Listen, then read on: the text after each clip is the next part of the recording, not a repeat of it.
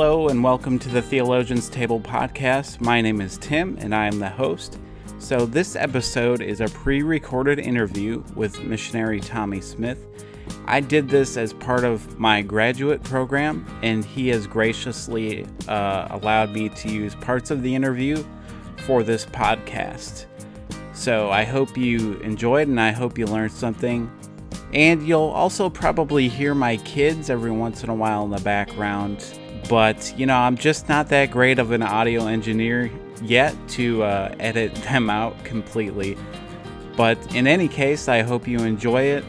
As I said, I hope you learned something and that it edifies you. So here we go. Hello, my name is Tim, and I'm a student with Pentecostal Theological Seminary. And today I'm conducting an interview for the Church of God History and Polity course, which is overseen by Dr. David Roebuck.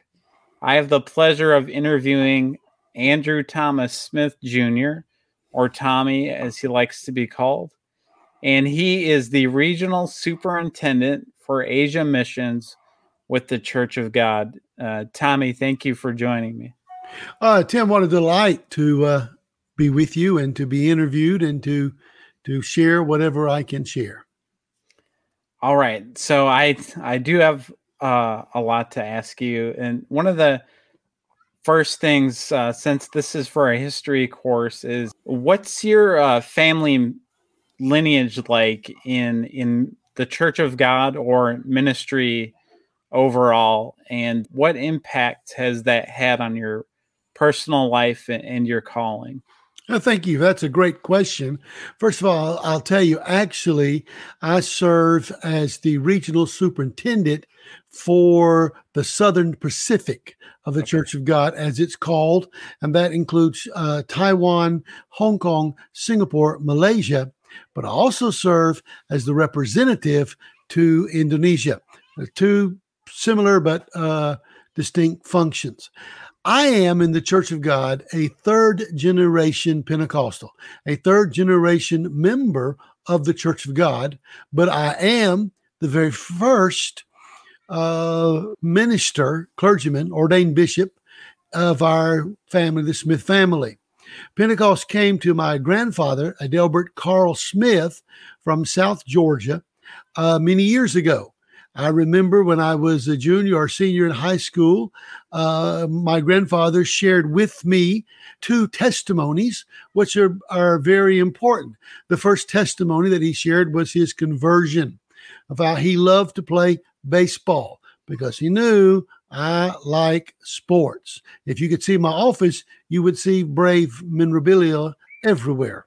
And so, but he told me that he got up to the plate and he prayed a prayer. Lord, I'm going to hit a home run. I'll round the bases. We'll win the game, but I'll never look back. I'll serve you forevermore. My grandfather told me that, hoping that I'd give up liking sports and get more serious about the Lord. But I still like sports, but I'm very serious about the Lord. But the second testimony was about when he received the baptism of the Holy Spirit. This is very important because this brought Pentecost to the Smith family. There was a great Brush Arbor revival going on in South Georgia, in the Blackshear, Waycross, Bristol area where they were living. And my grandfather would attend every night from Sunday morning to the following Sunday night. Every night there was a revival meeting. And the blessing, he called the baptism of the Holy Spirit, the blessing. It was being poured out, and all the young people, all his good friends, they received the blessing.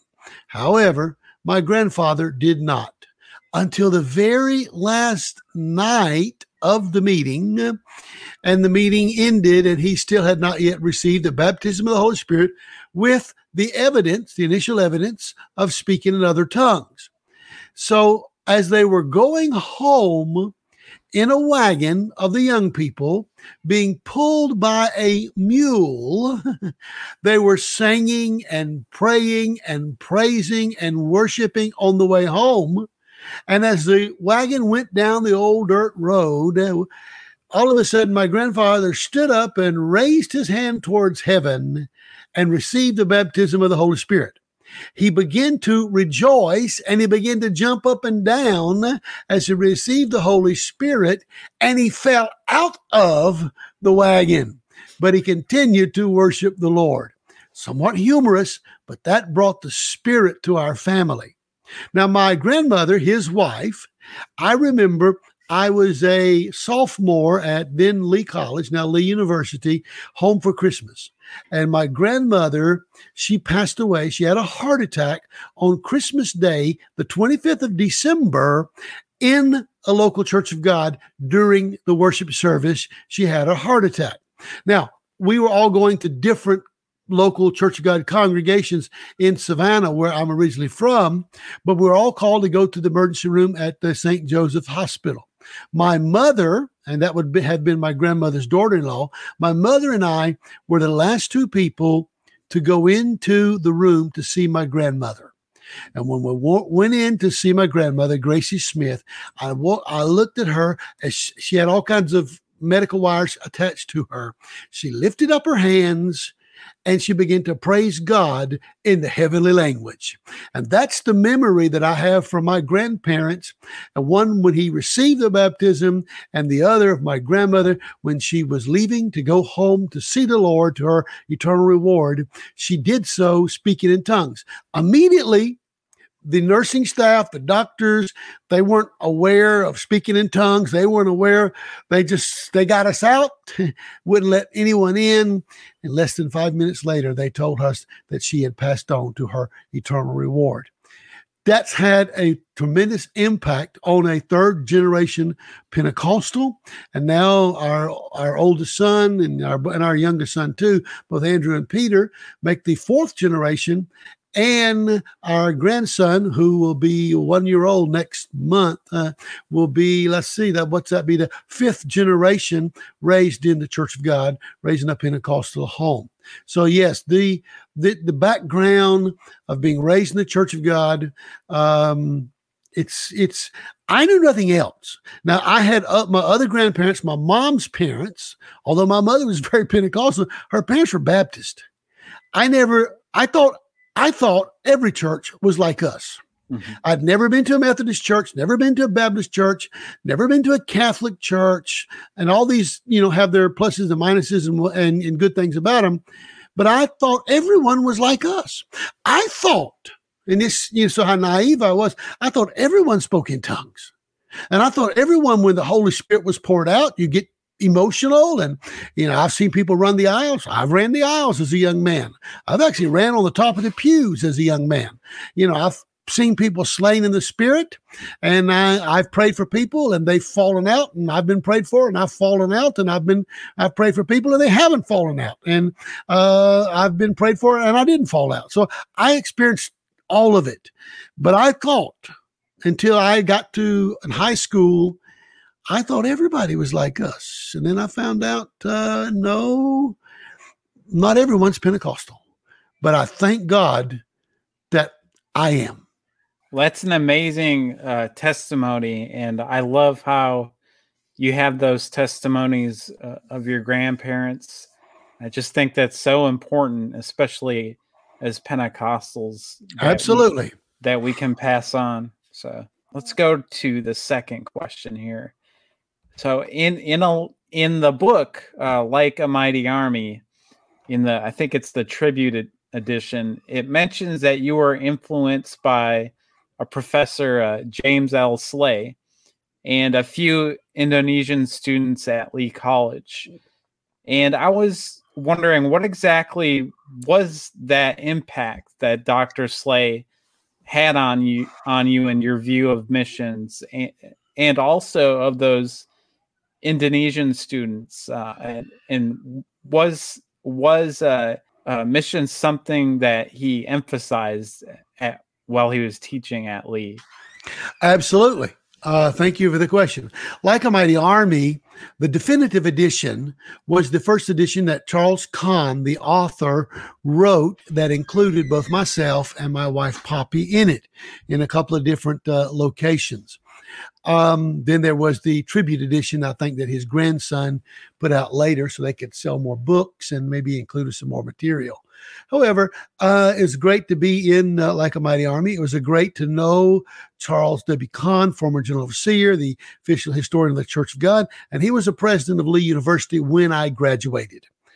I did not know Dr. Kahn that well as a student, but after going to Indonesia, I would get to know Kahn very well because the amalgamation that we'll talk about later was formed under his tenure as general overseer.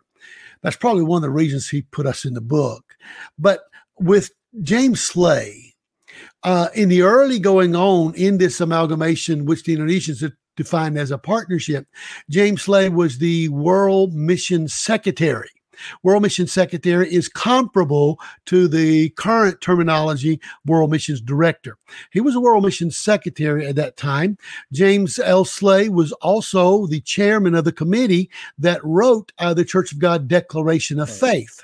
And Dr. Slay was, he taught psychology at Lee, some, but he taught a lot of missions courses. Yes, he emphasized missions because he taught Bible basis for missions, and he taught missionary practice. My undergraduate degree from Lee is actually in Christian education with a minor in missions, and so I have a lot of missions courses. And I would take classes from Dr. Slay because I liked him. He was I like old people, because one day I'm going to be an old person. And but he would tell humorous stories and practical things. And I really liked Dr. Slay, and he would pray. I loved to hear him pray, because when he would pray for the rain and the sunshine and the green trees and the birds, and he would, he prayed for and gave thanks. That's the important thing. He was very grateful, and he gave thanks for all of these things. So I learned a lot from watching him. When Dr. Slay got sick, he was getting sick, and so he a lot of times he was unable to finish out, and they had to be a replacement professor in Bible Basis for Missions. I believe Winston Elliott came in and finished the course for him as a teacher. But Dr. Slay got sick. But I had made a friendship with some of the girls in the psychology office that were the student workers, and they knew my antics, and they would allow me to go into Dr. Slay's office, which, shouldn't have been. But what I would do, I would go in and I would bring him a plate of cookies. And so I would put a plate of chocolate chip cookies or oatmeal cookies, some kind of cookies or stuff, and leave on his desk for him, because I really loved him. When he was the when he was the executive secretary of missions, he visited Indonesia. We had James Slay visited, Cecil Knight would visit, Ray Shoes would visit, Wade Horton. They would all visit, trying to put this amalgamation partnership together. And they have in Bethel Seminary and the offices in Jakarta, they have pictures of young Dr. Slay in Indonesia. And so I remember Dr. Slay first telling me about Indonesia. So it had a great impact on me, just inspirational. There are a lot of things that I remember when I finally went to Indonesia. I wrote him a letter, and he was from Mobile, Alabama originally, and I'm originally from Savannah, Georgia. And he would tell me Mobile and Savannah, they're sister cities, they're a lot alike, port cities, and etc. So we had something in common there. But I really loved Dr. Slay because he was an inspiration to me. And when I went finally to Indonesia, and I wrote him a letter, told him I was going, and he wrote me a nice letter back. But he said, there's not a whole lot I can tell you. I love Indonesia, but the kind of things I was looking for to be there for a lifetime in cultural insights, he didn't have those, but he had the inspiration, and he inspired me and many others during the time at Lee. Lee University at Lee College at that time was a great place, and it had missions on my heart, and that was just in a long line of how the Holy Spirit was sending individuals into my life to confirm my call to missions. Yeah, that's generally how I found that it works too, with the Holy Spirit. Now you mentioned other students. That's right. Now the Indonesian students that were there were Johannes Setiawan, Ucu Terahadi, John Rusli, Andres Suryadi. They all became my friends, lifetime friends. Andres Suryadi is now with the Lord. He was the second national overseer of Granger Bethel Indonesia. He would become. He wasn't at that time. I was a student at Lee, but they were at PTS. Back then, it was the Church of God School of Theology. Yeah. And so they were there, but they lived on the campus of Lee in the dorms. And the thing about Ucu and Johannes, and they had money, but I didn't have money. I had a car. They didn't have a car. So we learned what the Indonesians call gotong royong. That means we working together. So we worked together. At that time, there was no Chinese restaurants in Cleveland. And on the weekend, they put gas in my car and we go to the Chinese restaurant down in Chattanooga. And, so we developed a friendship. And all those guys became, they were sent from the Church of Indonesia to study at the Theological Seminary, now PTS. And in fact, PTS has 30 graduates from Indonesia, and Indonesia has put their mark on the PTS in a lot of ways and continue to do so. But they became my very good friends. Even though I was a student at Lee, they were in the seminary, and eventually they would get me to the seminary. But Johannes pastors in Pekalongan, Andres Hani pastors in Sumba. Sumba just had a cyclone this past Sunday. So we're raising funds and praying for the folks down in Sumba. John Rusli had COVID. Both him and his wife Kristen had COVID 4 months ago. I'm assuming they're getting better because I haven't heard anything negative. But they're down in Tegal, and then Andres Suryadi was in Jakarta. Andres Suryadi became the second overseer of Indonesia, the third overseer. The first was just only a year, then Dr. Sinduka, who actually founded, and then Andres Suryadi. I was a student at Lee taking a New Testament theology at the Pentecostal Theological Seminary, and the classroom was held in the North Cleveland Church of God Sunday School room, and the professor was Frenchell Arrington. Mm-hmm. And so I was way over my head, and I have a very close relationship with Dr. Arrington now.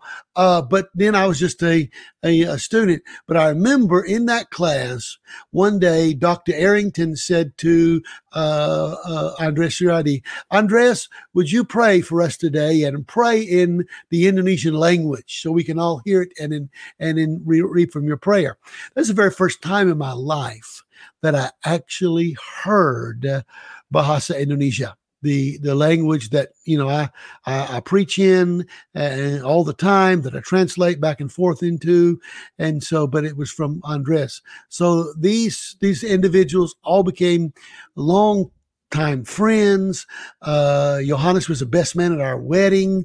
It just you make relationships. You make relationships that last for a lifetime. I did that at PTS. I did that also at Lee, and I recommend that to all students, and I recommend that to you, Tim. Thank you. Yeah, relationships are key, and it's amazing what they can do, and that they span countries in the world. So absolutely. All right, let's go to question 3. So what exactly was it that clinched your decision to make that first trip to Indonesia? I raised the money. Okay. Back in those days, well, actually, it was a major step of faith. I will tell you this: when I was a student at Lee, one summer I spent the entire summer in Southern California. I preached 90 times in 3 months. Cecil Giles was the state overseer at that time. Allowed me to come. I started in Blythe, which is in the middle of the desert, just over the Arizona line, and I went all over Southern California, down to San Diego, and then up to Lompoc, California, and Corona, California, and it's a lot of different places. So I was learning to be alone. I drove all the way from the Atlantic Ocean, because I grew up on Wilmington Island, Savannah. That's 10 minutes from the Savannah Beach. And I drove all the way to Long Beach in California, all by myself. I spent 3 months. I learned to be away, be in different cultures and different situations. I went on the initial STEP program. Back then it was called the Summer Evangelism Training Partners Program. And the initial program under Marcus Hand of the youth department of the Church of God, we were stepping across the Caribbean. We went to Haiti, we went to Puerto Rico, we went to Barbados. When you saw the white sand beaches of Barbados, you think you were called to be a missionary to Barbados. We attended the quarterly service in Bridgetown, Barbados. It's a 6-hour service. Wow. Every quarter, it's a 6-hour service. And the dean of students, Paul Duncan, who became a friend later, but he was a dean of students for me when I was there. And he always got on to me for not going to chapel. He didn't think I didn't go to church, but I told him chapel and church is not the same thing. Anyway, he fell asleep on the platform because it was just so stinking hot, and for all the least, there were 40 of us. There were 40 young people. And again, you make relationships. Rocky Schrabel, who pastors in Ocala now, was on that same trip. He was a senior in high school. I was, I think, a junior in college at that time. You make long-term relations, but those mission and the following year, I went with the dean of students, Paul Duncan, and we spent a month. We spent a month in Guatemala. Earl Rowan, who was the basketball coach at Lee, and I worked with the basketball team. Earl Rowan and Paul Duncan signed a note at the bank for me to borrow $750 to be able to go on that second STEP program and spend a month. And I preached in Totonicapan, and an MK, a missionary kid, translated me into Spanish, and Totonicapan is where the Holy Spirit first was poured out in Latin America, in Guatemala. Each of these things, God is preparing you along the way to go. And of course, I will end up in Indonesia.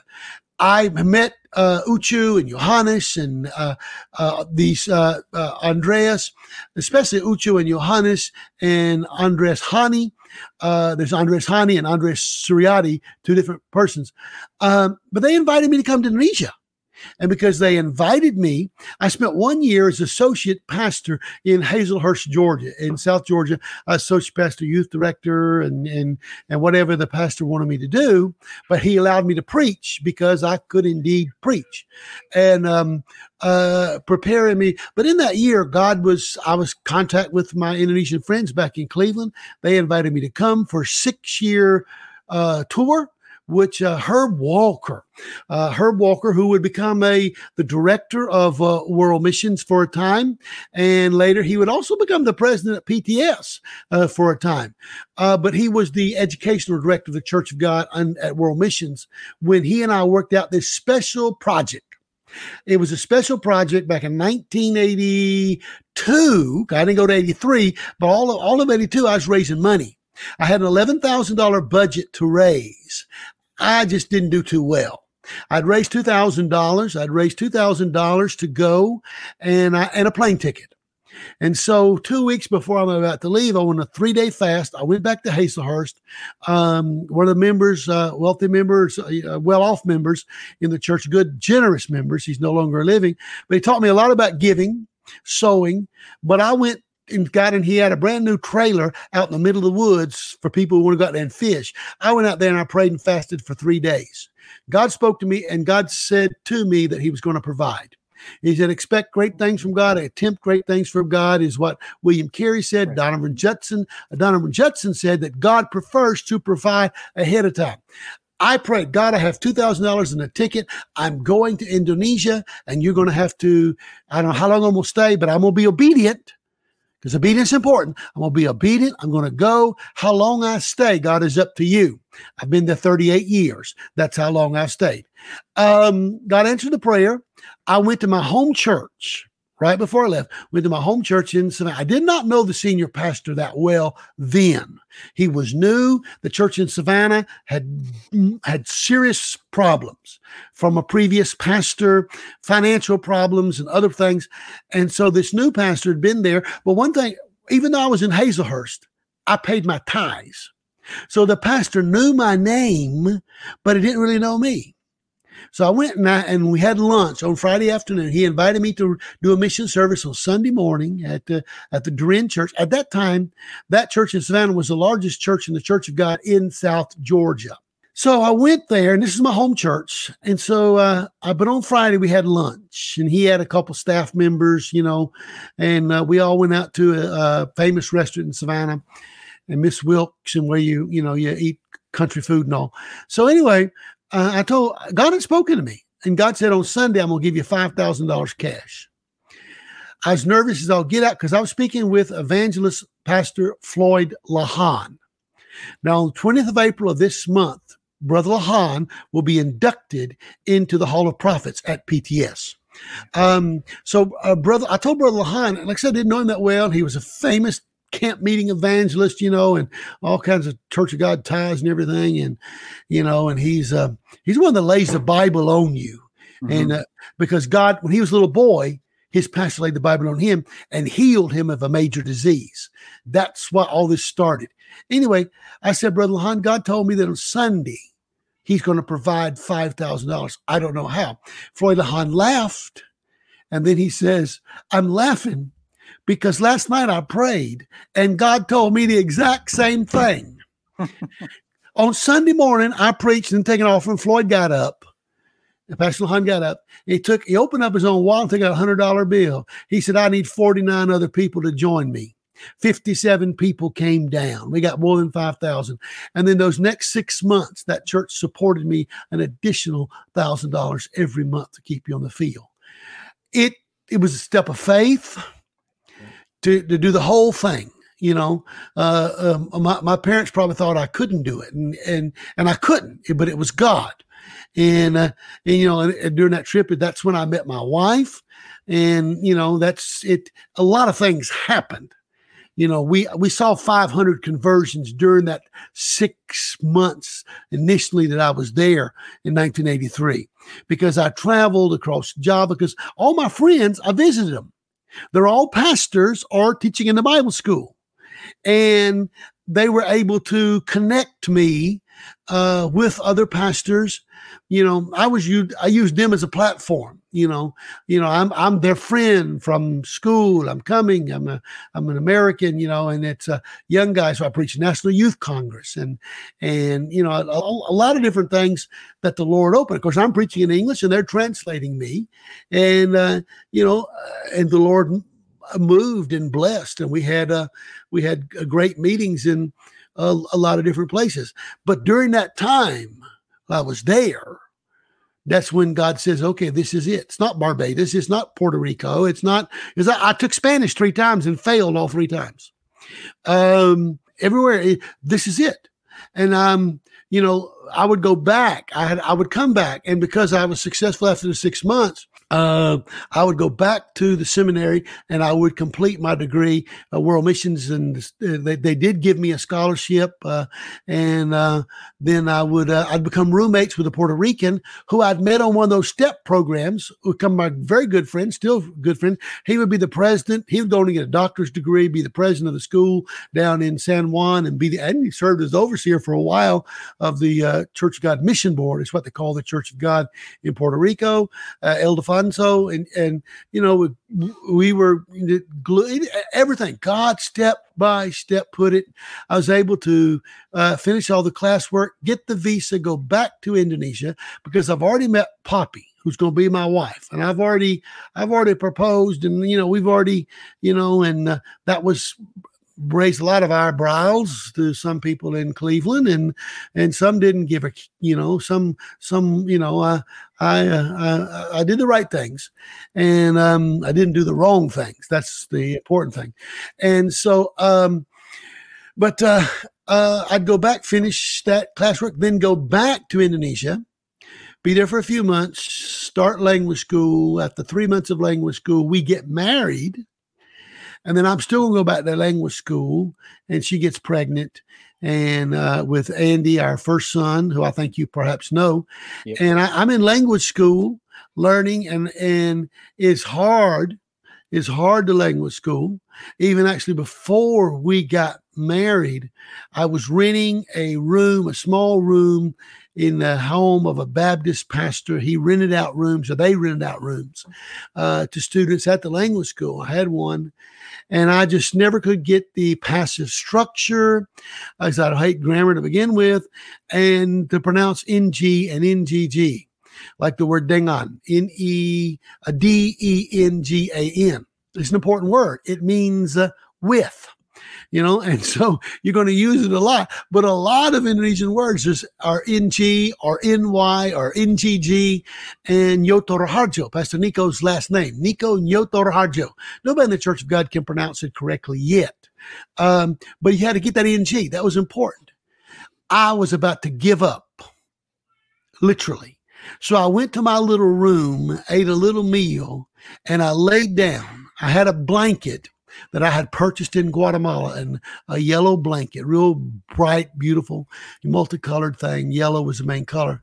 I just pulled it over my head, and I fell asleep crying, praying, because I said, God, I have done all that I can do.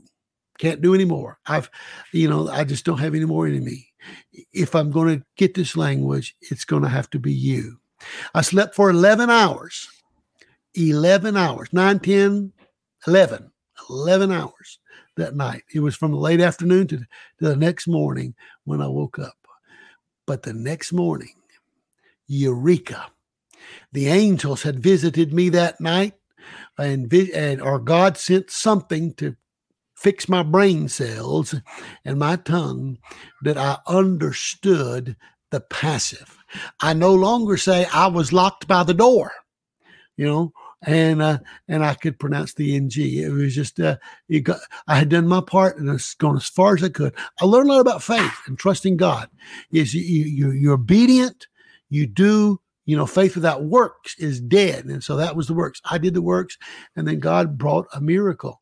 I would eventually drop out, not complete the entire 12 levels. It's 12 months, because Andy was being born, and the language school was in a city 3 hours away from our Bible school in the capital city. I think I finished 9.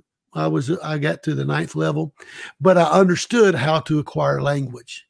And so that was a miracle. It was things are progressive. Things is God working in you in a process to grow you to where you can be. And I know that you maybe, I don't know, want to know some advice for missionaries. And I'm going to say, learn language. Mm-hmm. Language does not teach you the culture, but language gives you the key to learn the culture. And you need to learn the culture if you're going to reach the people. But that was a miracle. It for me. And now I went 1 year. You got to understand this. My first calling was not to missions. My first calling when I was 16 years old was to preach. Okay. Above all things, I'm a preacher. Okay. And my first calling was to Christ. Second calling would be to be a preacher of the gospel. The third calling would be to missions. Okay. And so, I went in language school. I had to give up. I did not preach for 12 months. That was hard because I enjoy preaching, and, that's, in a way, that's how I make my living. But that is the calling upon my life. But there was a promise. Someone gave me a promise. I forget. Once you finish this language school, you'll preach more than you've ever had in all your life. And that's what happened. I remember Victor Pagang. Victor Pagang, and there's 3 Victor Pagangs. Okay. Victor, the father, he's got 2 sons, and he named both of them Victor. Okay. My youngest son, Peter, and the youngest Victor were roommates at Lee. But when on that first step program that we went to Puerto Rico, Victor, the one that's a little bit older than me, he was on the Council of 18, and he became the assistant director of World Missions. Victor was a young Puerto Rican evangelist. And when he was the young Puerto Rican evangelist in our open air crusade in, I think it was Ponce in Puerto Rico, because we had 40 young people from America, plus we had about 15 chaperones, youth pastors and professors at Lee, Victor got up and started translating. And I noticed this because Victor would translate English, Spanish, English, Spanish, English, Spanish. And I said, one day, God, I want to be able to do that.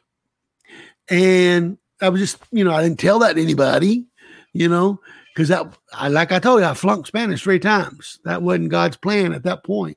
But I have learned to do that in Indonesian. And 2 years ago in May, this May next month, I guess, 2 years ago in New York City, we had a revival. Indonesians and Americans and whoever else in New York City. But we had 2 speakers. Actually, we had 3. The General Overseer of the Church of God, Tim Hill, and the pastor of the largest church of the Church of God, Nico Nyoto Raharjo. Both preached, and I got to translate both of them. And so Dr. Hill preached first, and we had a 5-minute worship to change the pulpits. I had to move from the left to the right or the right to the left. I forget how it was. And it also had to clear my brain, because I'm going from Indonesian to English. No, I was going from English to Indonesian, and now I had to go from Indonesian into English. So I had to, my own brain had to, but, and now I've, traveled a lot of places translating, for Pastor Nico, but also for others. And when Dr. Hill comes to Indonesia, I translate for several major leaders, but I always enjoy Dr. Hill, not because of his current position, but he's an evangelist. And I like that, I translated for Dr. early on, Charles Kahn, he put us in Like a Mighty Army. I always enjoyed translating Dr. Paul Walker, who supported us from the very beginning, along with Floyd LaHan. And the influences in my life from America, no one influenced me more than Floyd LaHan and Paul Walker. Either one of them ever email, call me, write me. It's yes, sir. And I'm answering immediately. And of course, Dr. Walker just passed away recently. But no, Dr. Walker really influenced a lot, in the past. So that would be influences. But you had to be able to speak both languages, translate, it took a while. But God, here's the thing, Tim, when you pray, God, I'd like to do that someday. I'm looking up at Victor Pagang right there in Ponce, Puerto Rico. He just, stood up in the middle of the altar and started going both directions, and people are coming to the altar, be getting saved and filled with Spirit and healing and miracles are happening, but God's using him. That's good. And I see that, but God focused my eyes on what Victor was doing and caught my attention. God, I'd like to do that someday. God heard my prayer, never forgot my prayer, but later replicated my prayer, but in a different language. So to me, that's important. Right. You said that you prayed, which is important, but you also fasted. And I think that shows really great commitment to what God was leading you to do. He provided in that. Absolutely. Fasting is important. Now, I don't do it as often as I ought to do it. And I'm sure that my wife would say I need to do it more often. But the Indonesian church always closes the year, especially the church under Pastor Nico. And always closes with it'd be a 21-day fast. It could be, during the global pandemic. I have to look at my notes, but I think Pastor Nico has called, I believe it's 69 days during the pandemic have been fast days. Wow. Okay. And every Saturday, his congregation, his leaders in his congregation has 10,000 leaders. They fast every Saturday until noon, from Friday evening until noon.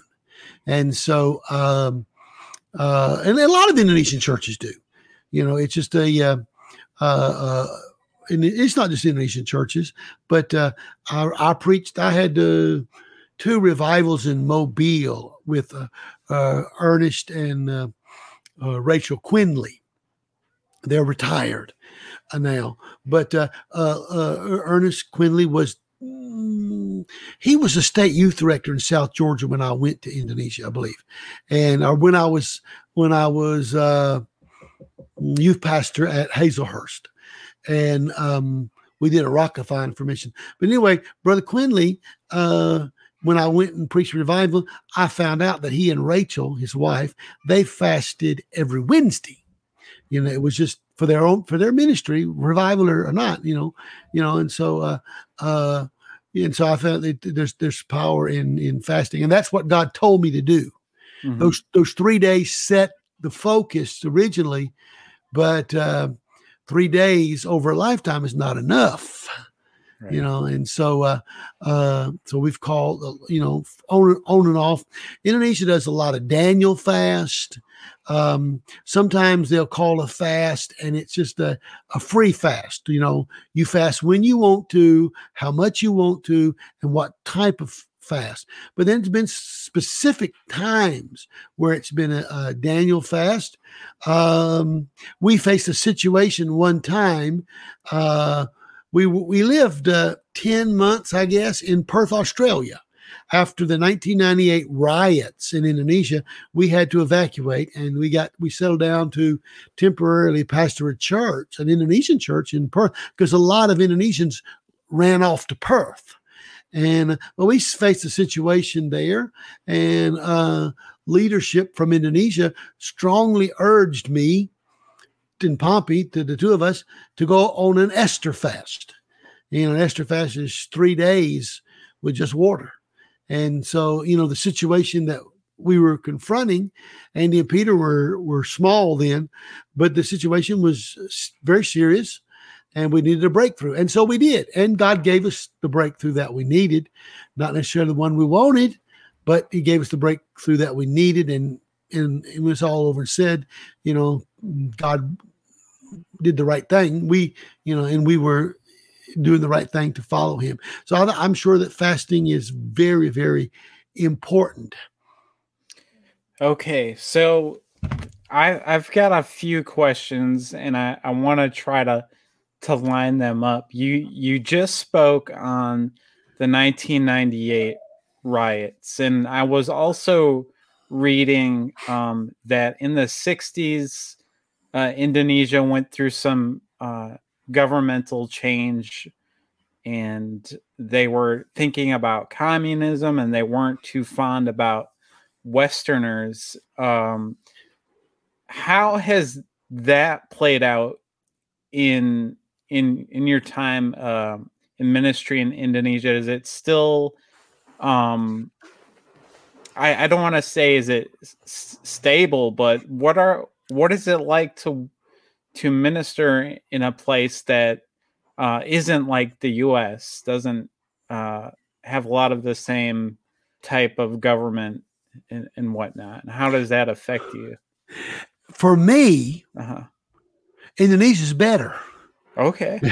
For me now, that may not be that way for everybody else, but in our churches, not all of them, but in 80% of the churches that I preach in, they are flowing in the presence of the Holy Spirit.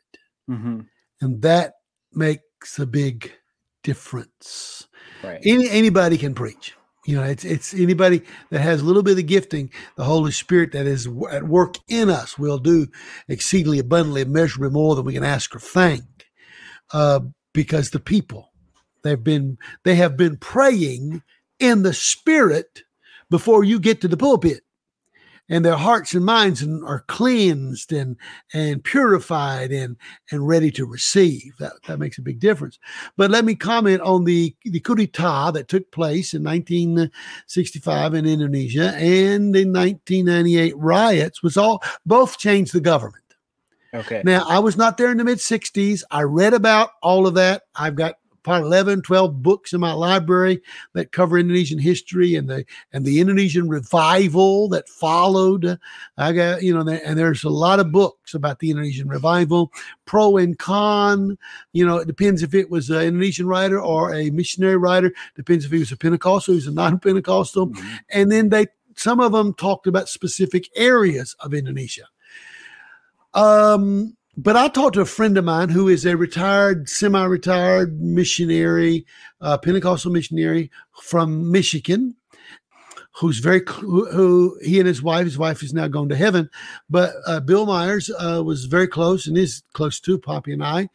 And he was there in the mid-60s. He was there in 1998 too. And it was, and so were we. And Bill told me that 98 was much worse. And so 98, I was there alone. Poppy and 7 other women from Indonesia, all pastors' wives, had left the country to go to some prayer deal over in Bangkok, Thailand. They went to Bangkok to pray and to bless, the Indonesian wants to bless other nations. Mm-hmm. And so they were over there praying, which was a good thing because it was bad. You saw it on the television.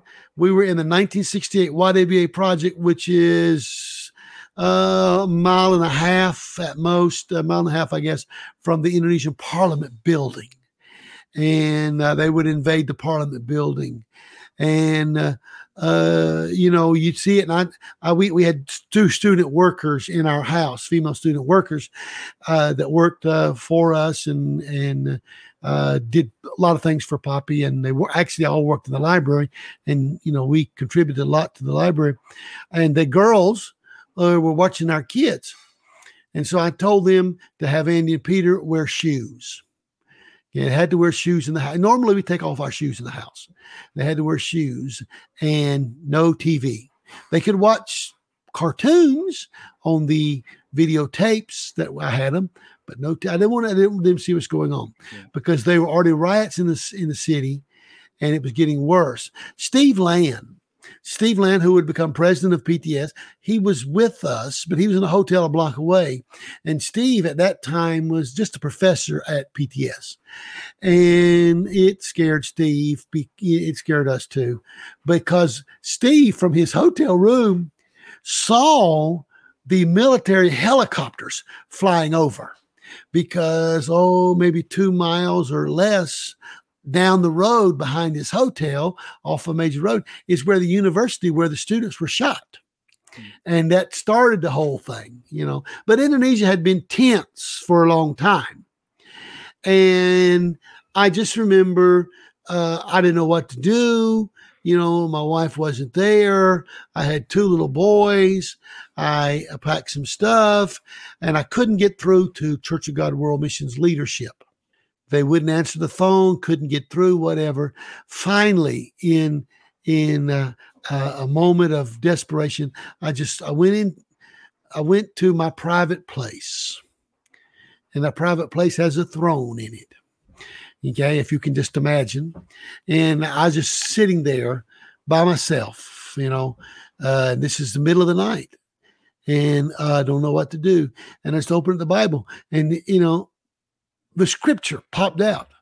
When the enemy should come in the flood, the Spirit of the Lord will lift up a standard against him. That's, amazing because that helped me. A few minutes later, 2 or 3 things happened.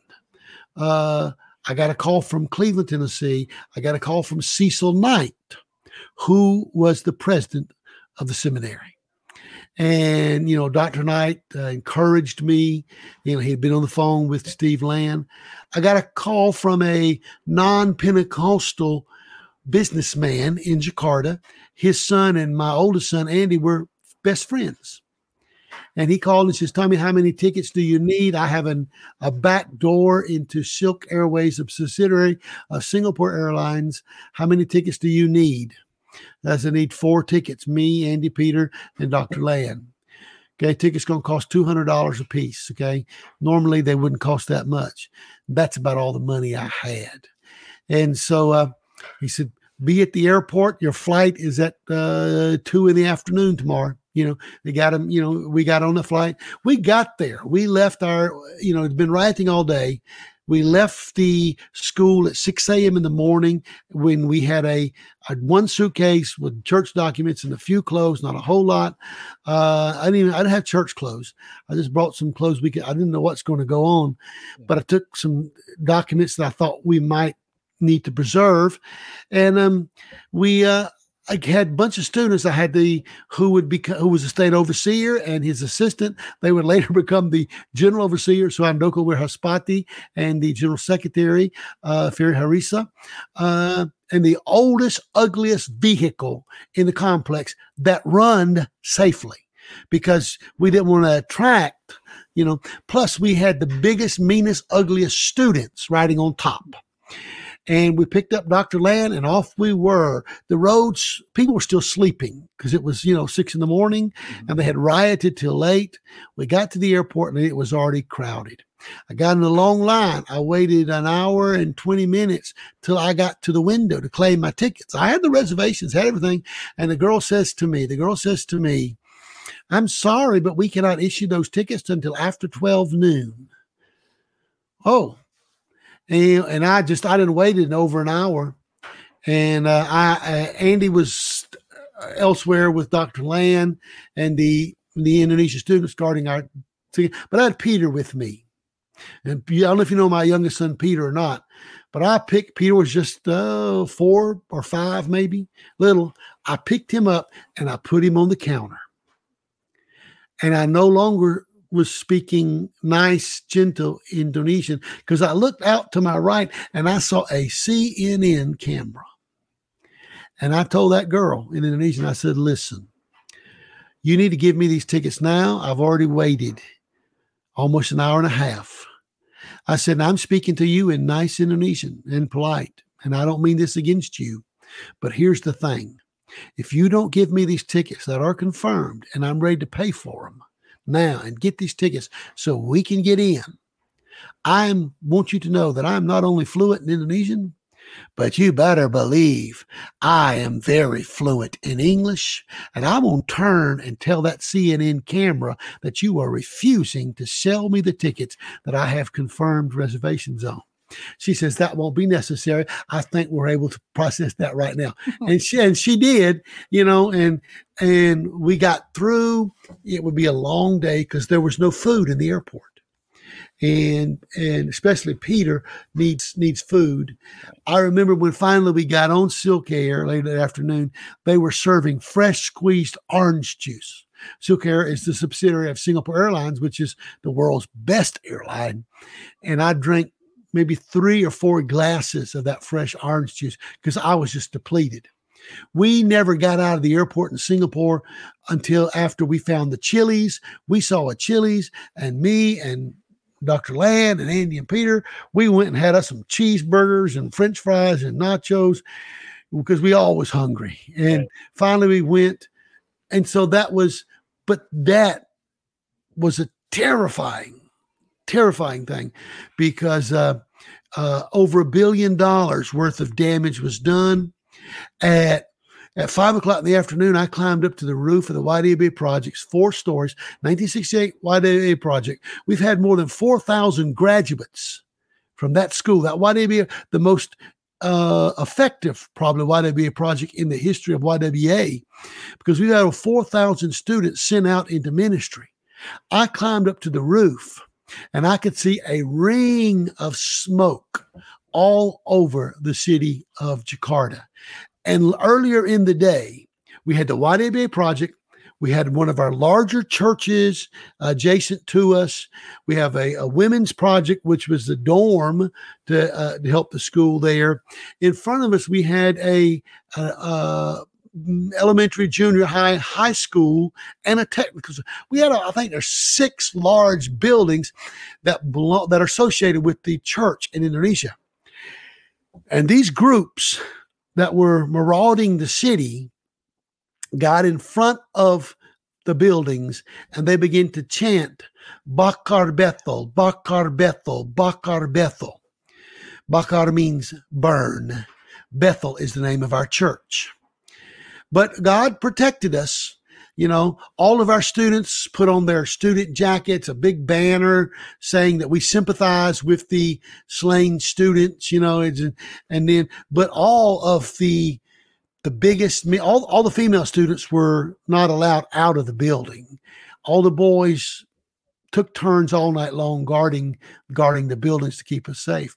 But those were challenging times. If I've ever been afraid in my life, I think I was when I crawled into our little bathroom all by myself, and I just cried, and God, spoke to me. When the enemy comes like a flood, I'll lift up her standard, and He did. And we've passed that and gone past that, and ministry continues, and God's done many, many more great things. So that working through that was I haven't told that story, Tim, in a long time.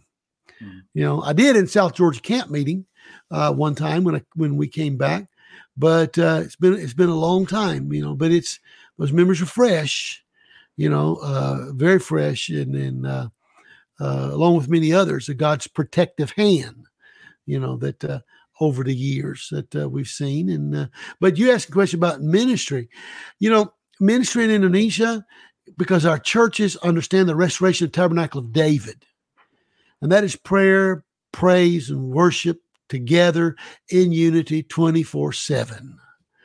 And so we understand the restoration of the tabernacle of David, and the part of prayer and the praise and the worship and all that goes together.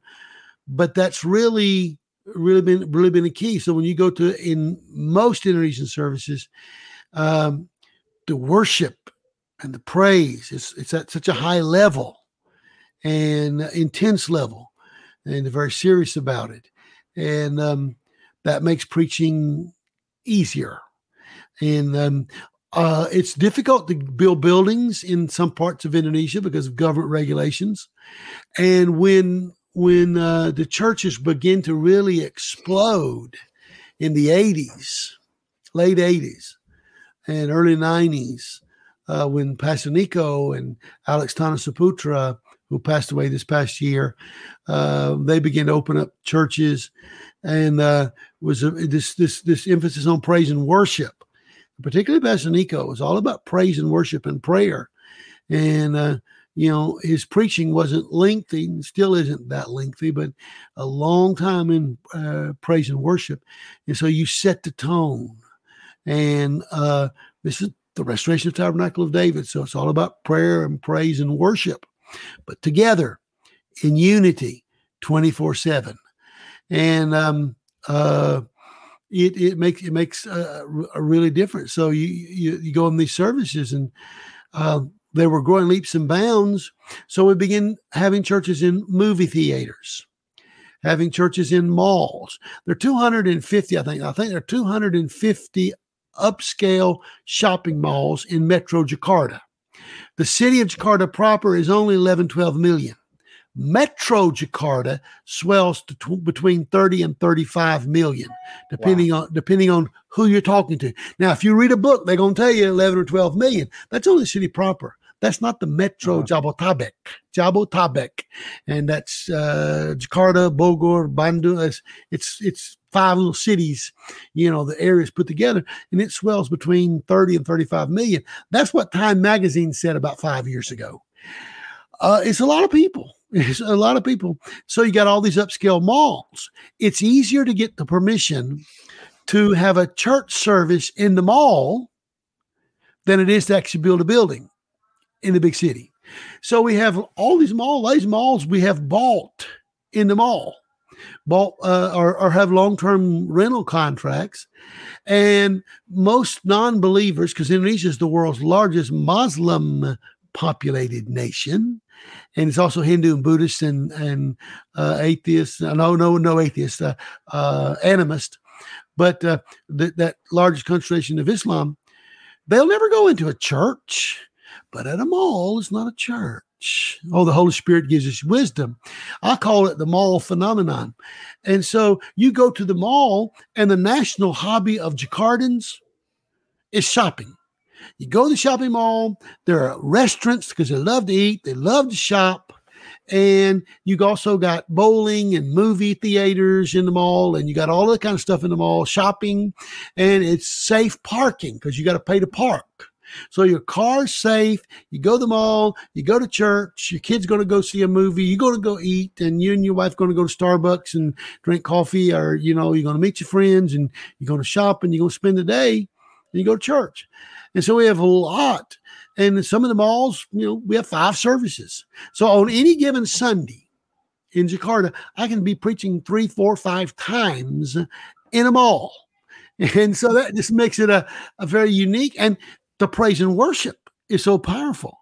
Now, in the city of Bandung, Bandung's 3 hours away by toll. In the city of Bandung, for many years, we rented the Paragon nightclub. Okay. And it just like a Las Vegas nightclub. And the nightclub would close at like 2:30, 3 in the morning. And our first service began at 6. Now, Indonesians smoke a clove cigarette. It's made out of cloves. Just the smell of it gives me a headache. And so, but that's what the saints were in the first service. It would smell like, because they've been doing what they do in the nightclub till 2:30 or 3 in the morning. But 6 o'clock, and we'd have like in Bandung, we had 4 services. Now we're no longer there. I think we're in the Paragon nightclub maybe 10 years, but now we have a couple of very large buildings that they've been able to build and penetrate. So each place is different. Each place is different. But when you have that powerful praise and worship, it's just, God is sovereign. He did something extra. And that's what makes, that year, go back to that year that I didn't preach. Remember I told you it was a year I didn't preach. I could, if I had not done that, I couldn't go to the Senayan City Mall. Now, you know my oldest son, Andy, and his wife, Brittany, we had their Indonesian reception in the sanctuary of that hall. It's a hall on top of I think it's the 9th floor, the 10th floor of the Senayan City Mall. The Senayan City Mall is like Rodeo Drive in Los Angeles. Okay. That's amazing. See, and so, and we have 5 services there, and so you go, and usually when I go, I'm bringing 3 or 4 ties and shirts because I'm going to perspire, and I'll change. And, there's a green room, and there's, they bring food all the day in. And, I translated once, a couple times more than that, actually, Dr. T.L. Lowry, who's no longer alive. And Dr. Lowry, gave me some secrets. He said, Tommy, tell him, cut these lights out. I'm going to sleep for 10 minutes. And usually he'd sleep for about 15, but he'd lay right there on the couch in the green room, and we'd all have to cut the lights out, and he'd sleep, get up. All right, let's go. And he'd be fresh again. So, I learned about pacing myself, a little bit. I don't always sleep between those services, but, I have once or twice, and but each one's different. And when I first started preaching regularly, like when my relationship with Pastor Nico, we were at the Church of God General Assembly in New Orleans many years ago, and I knew Nico, but I was closer with Pastor Alex. But every morning, Nico and I, we ran into each other in the gym. And then we would sit in the sauna after we had worked out during the cardio. We never did the weightlifting back then. We always did the cardio. And then we sit and sweat, which perspire rather, in the sauna thing there. But we would sit there and talk. At the end of the week, we had developed a much closer relationship beginning. It's very close now. But at the end of that week, he said, listen, this is August. My church now has 18 services, but God has told me to increase, and I'm fixing to take the biggest leap of faith I've ever had. We're going to start 24 services from 18 to 24. And I'd like you, if you would be willing to help me. And that's all we have time for in this episode, but part 2 should be out next week, and it should be around the same length. So stay tuned, and until then, God bless and keep learning.